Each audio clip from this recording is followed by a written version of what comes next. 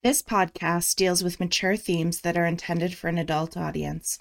The information in this show could be triggering and cause distress for some viewers.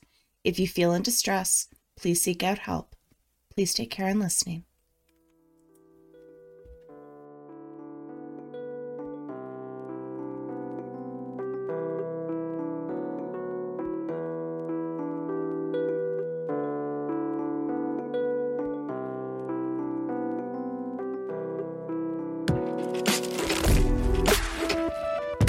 This is the Relationship Review with Dulcie Martin.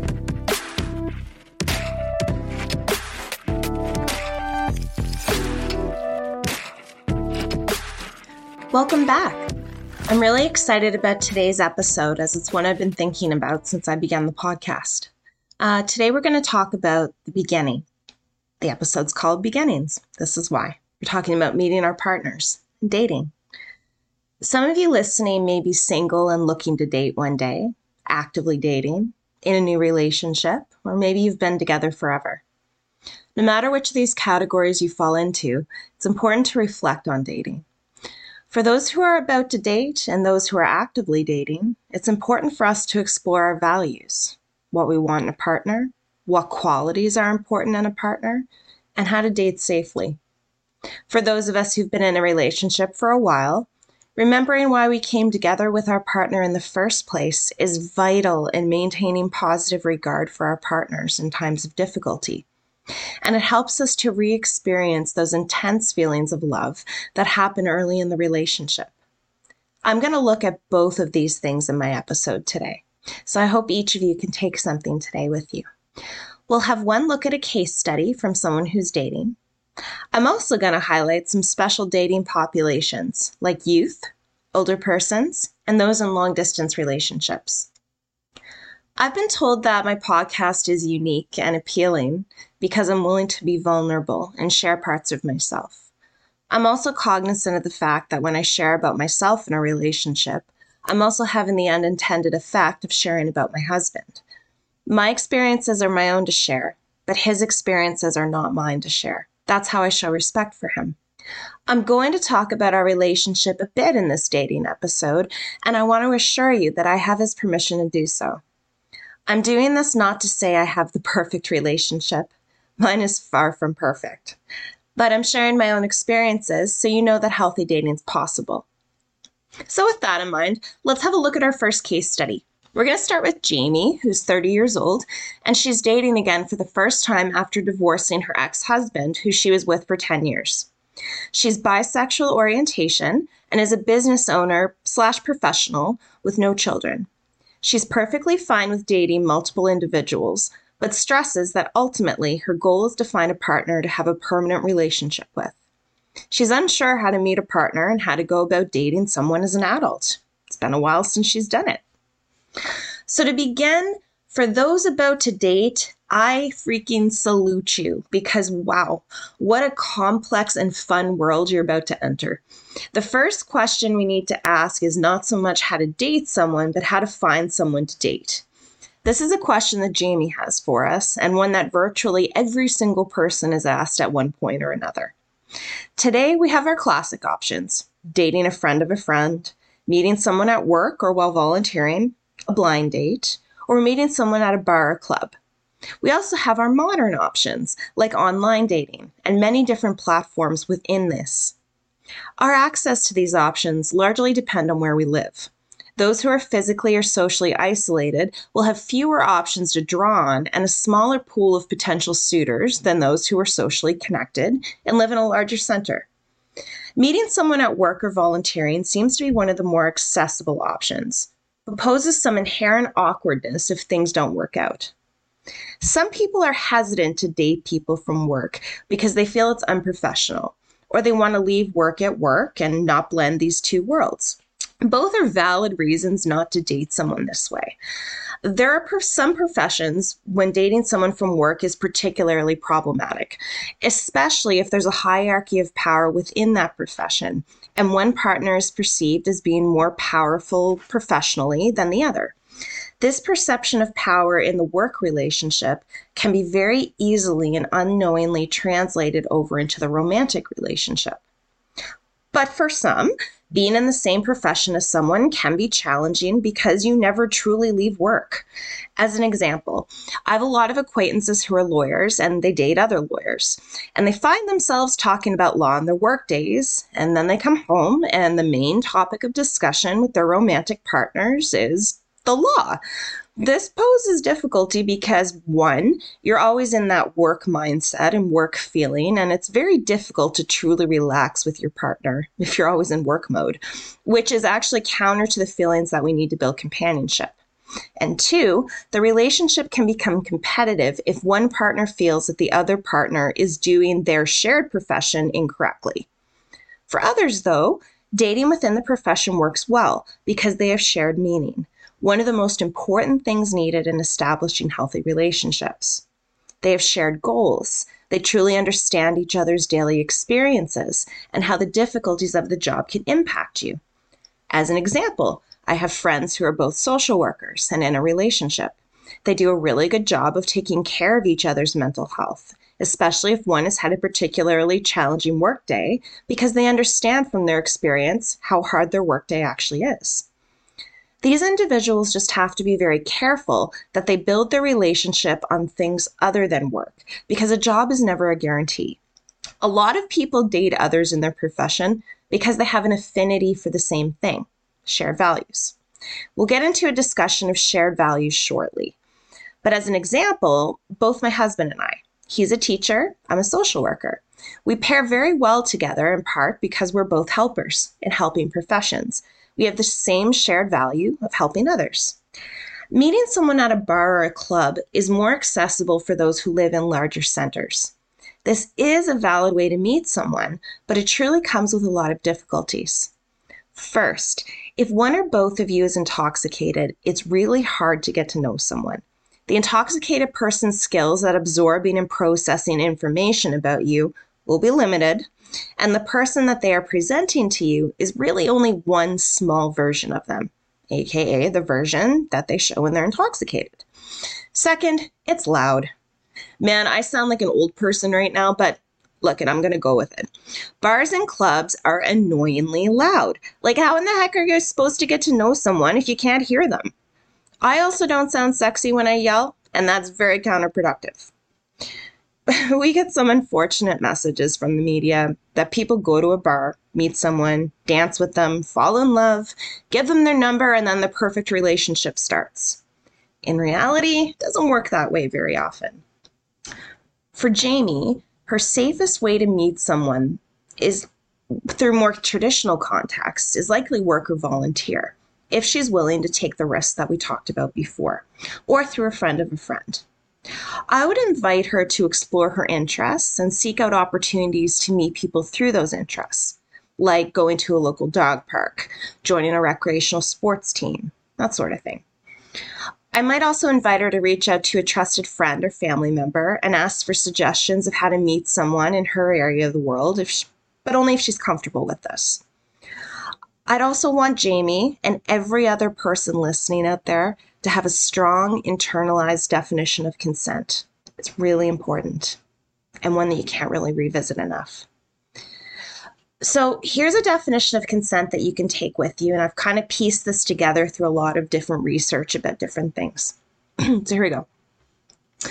Consent is mutual and agreed upon by all parties. Consent requires non-coerced agreement. Consent for one thing does not mean consent for all things. Maybe is not consent. Yes is consent. Consent should be ongoing, and you can renegotiate consent at any time. Finally, you don't get to change the consent agreement without informing the other party that the renegotiation needs to happen. That is not consent. In general, consent should feel secure and affirmative. I hope this works for you, and I hope it makes sense. And of course, if I've forgotten to add anything to the consent definition, feel free to let me know by email or on a Facebook page. But more than anything, though, I would actually recommend that Jamie avail herself to modern technology and do the online dating thing. I'm just going to put this out there. I'm really biased towards online dating because this is how I met my husband. I've had both good and bad experiences with online dating. so I can feel I can represent it in a relatively balanced way. Though please keep in mind, my representation of it is certainly not everyone's.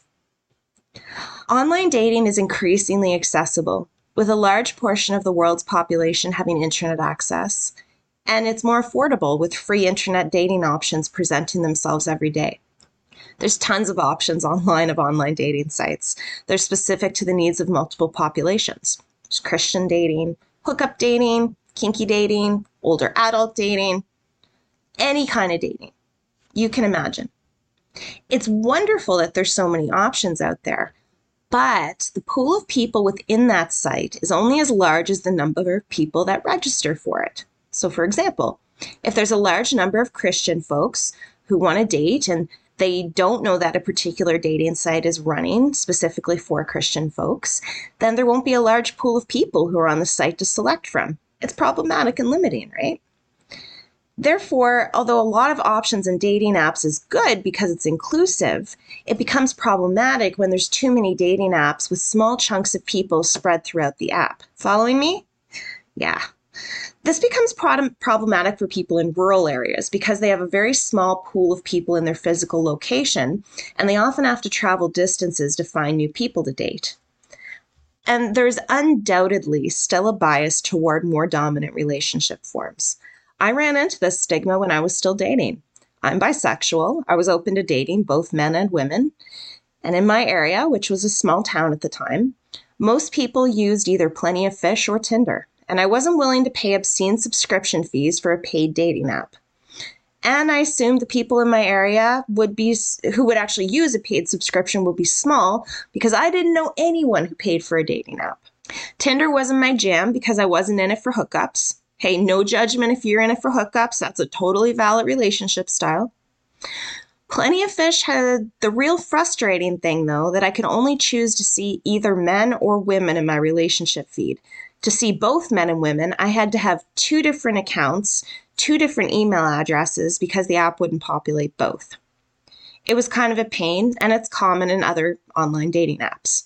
I know, #first world problems, but it was an issue.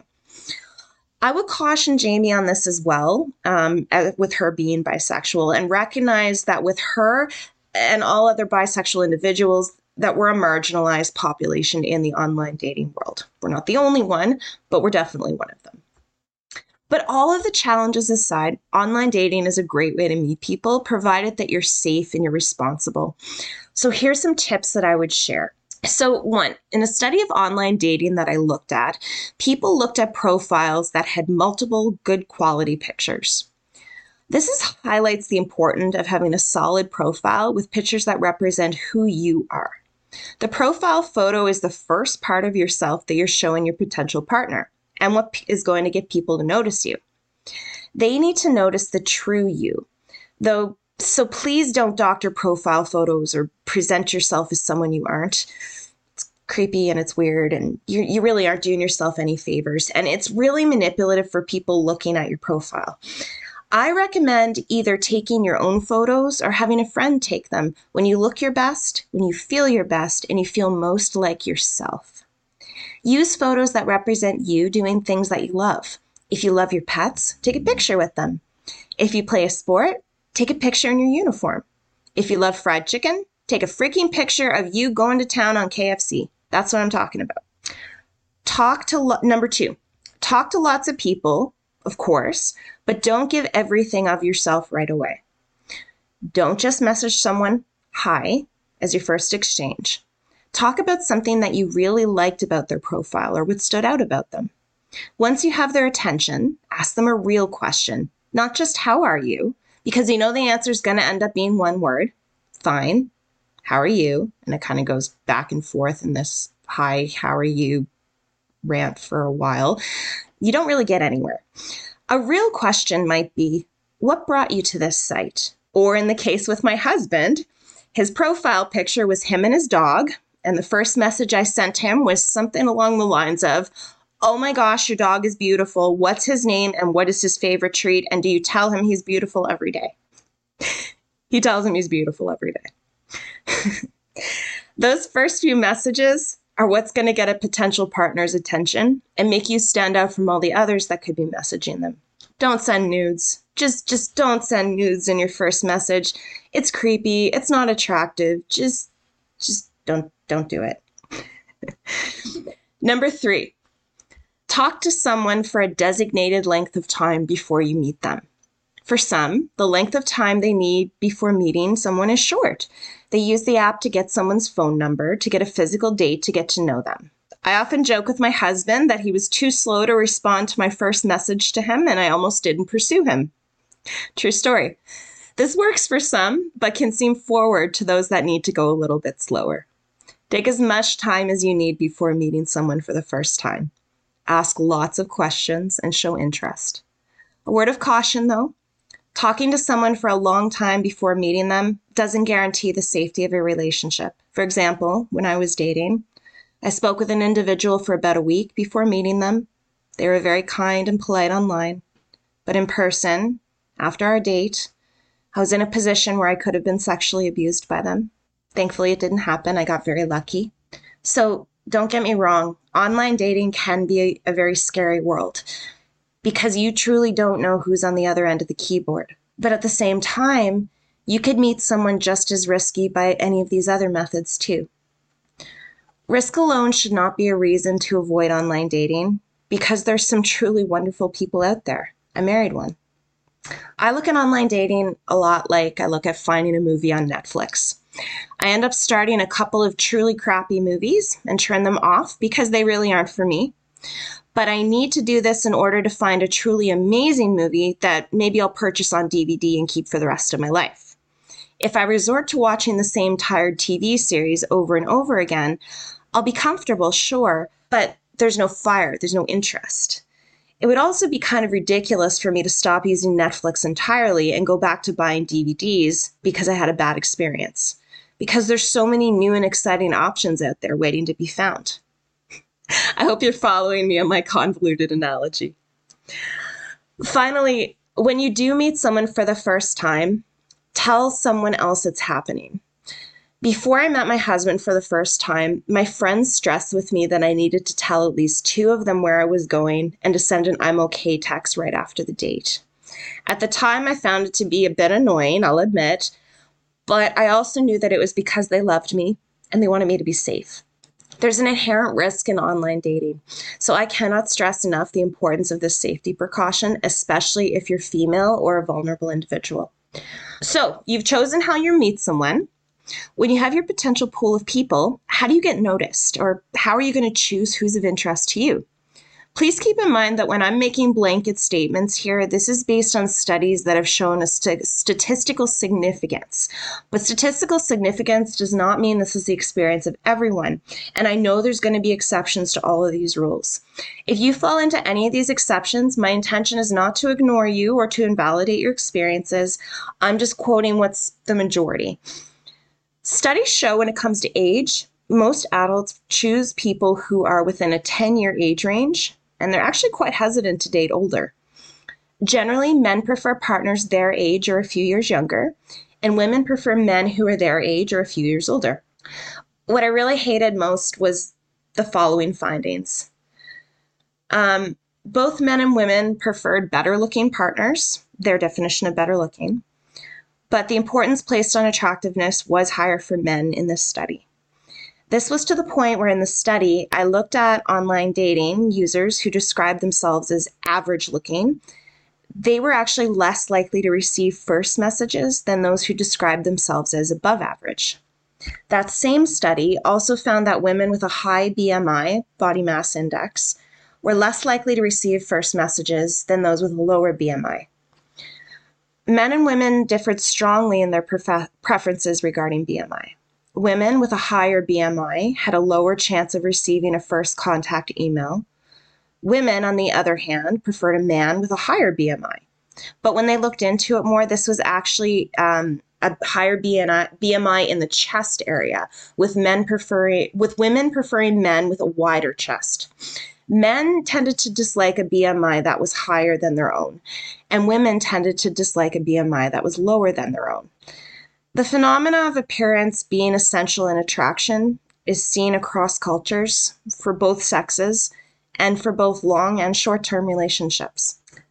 You can hear that I kind of fumbled through that last bit, and it's because giving these findings made me feel so uncomfortable, but I also felt like I couldn't shield you from them because these are peer-reviewed papers. So I think I need to give an explanation. And I think what I hated most about this was that I wanted to think better of the world, that we aren't just focused on appearance. It appears that we still are.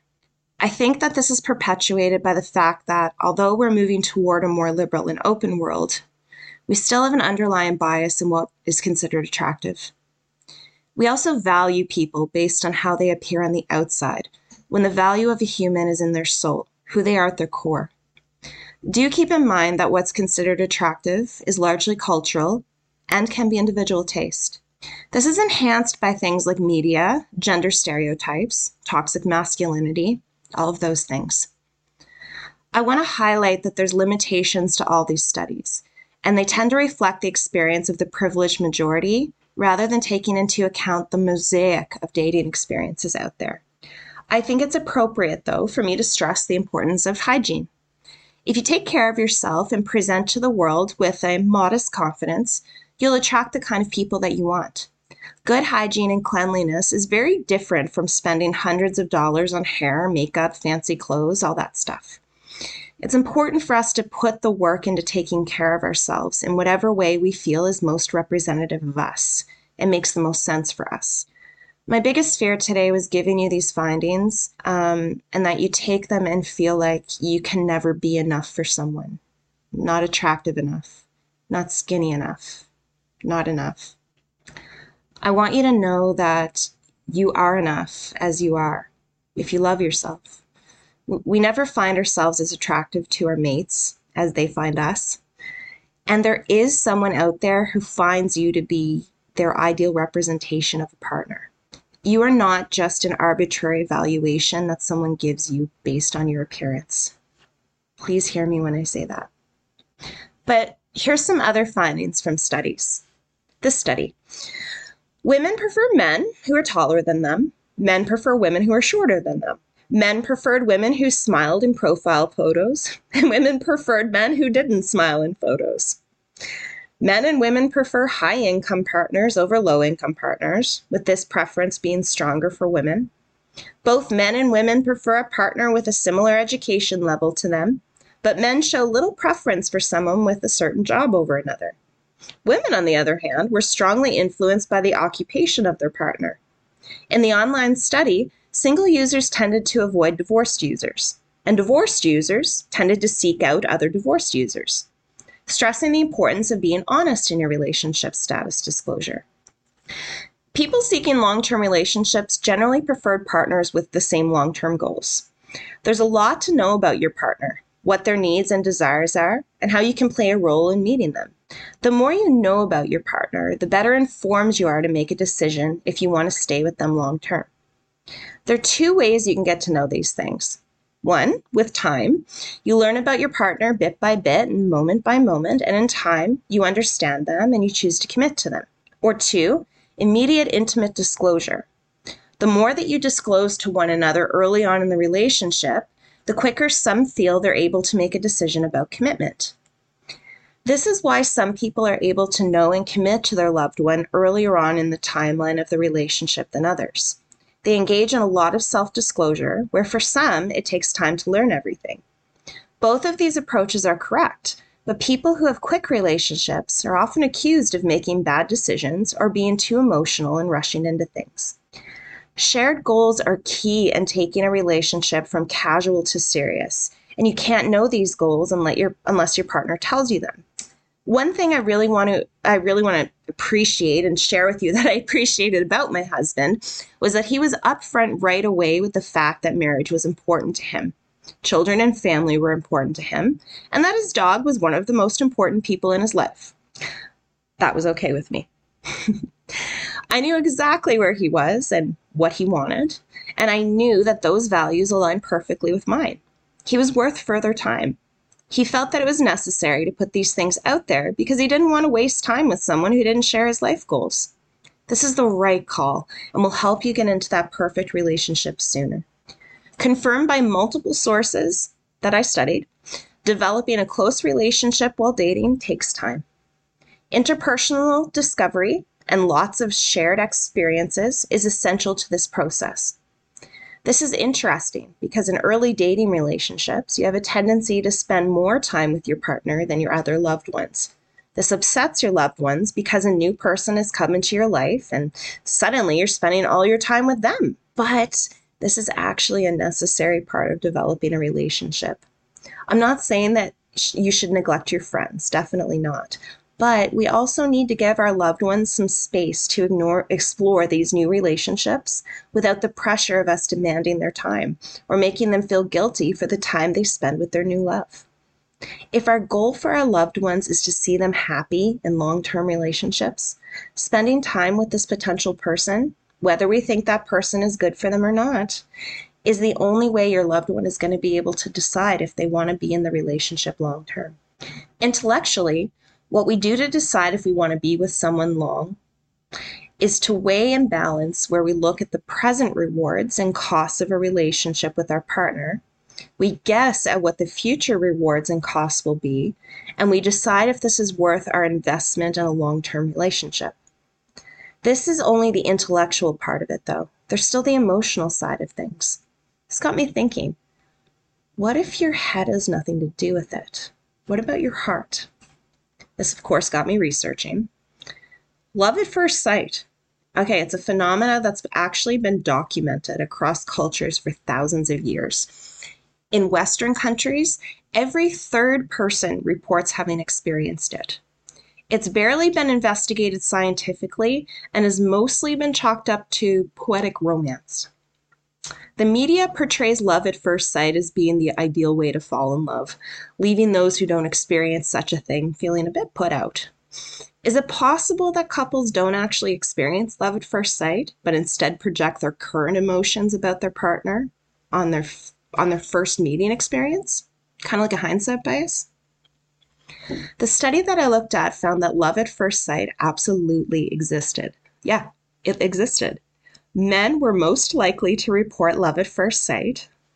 Those who said they experienced love at first sight never had those feelings reciprocated from their partners.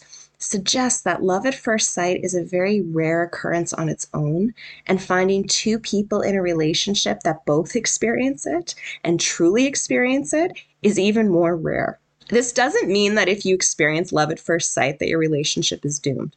In fact, those who report experiencing love at first sight in their relationships have strong positive memories from the early days of the relationship. This helps them to build a bank of positive regard and can make the future relationship stronger. But love at first sight does not equal the true and deep love that is experienced in relationships. In this study, people who experienced love at first sight did not report deep emotional connection required for love that was reported by the same people in long-term relationships. Love at first sight can develop into a strong and loving relationship, yes, but on its own, it's actually not a true definition of love. One model of love shows that love consists of three elements: intimacy, passion, and commitment. Intimacy and emotional closeness evolve over time.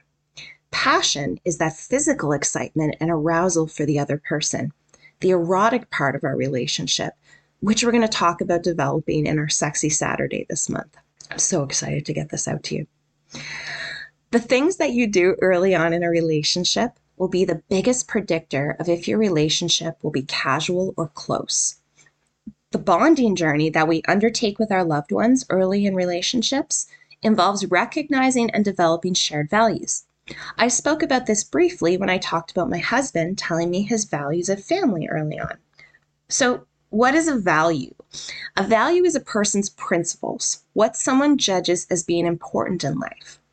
Everyone's values are different. Some value work, others family, some love, others passion, some transparency, and others privacy.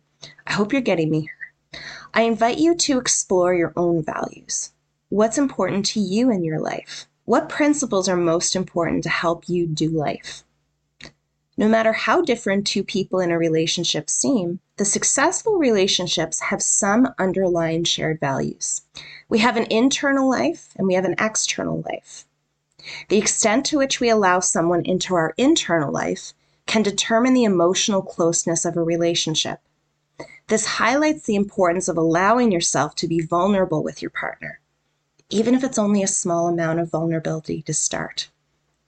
It's scary to let someone in, and you don't have to let your partner in on everything, but you do need to let those walls down a little bit. People who approach the relationship from a point of curiosity about why their partner thinks and behaves as they do actually fare better in relationships long term.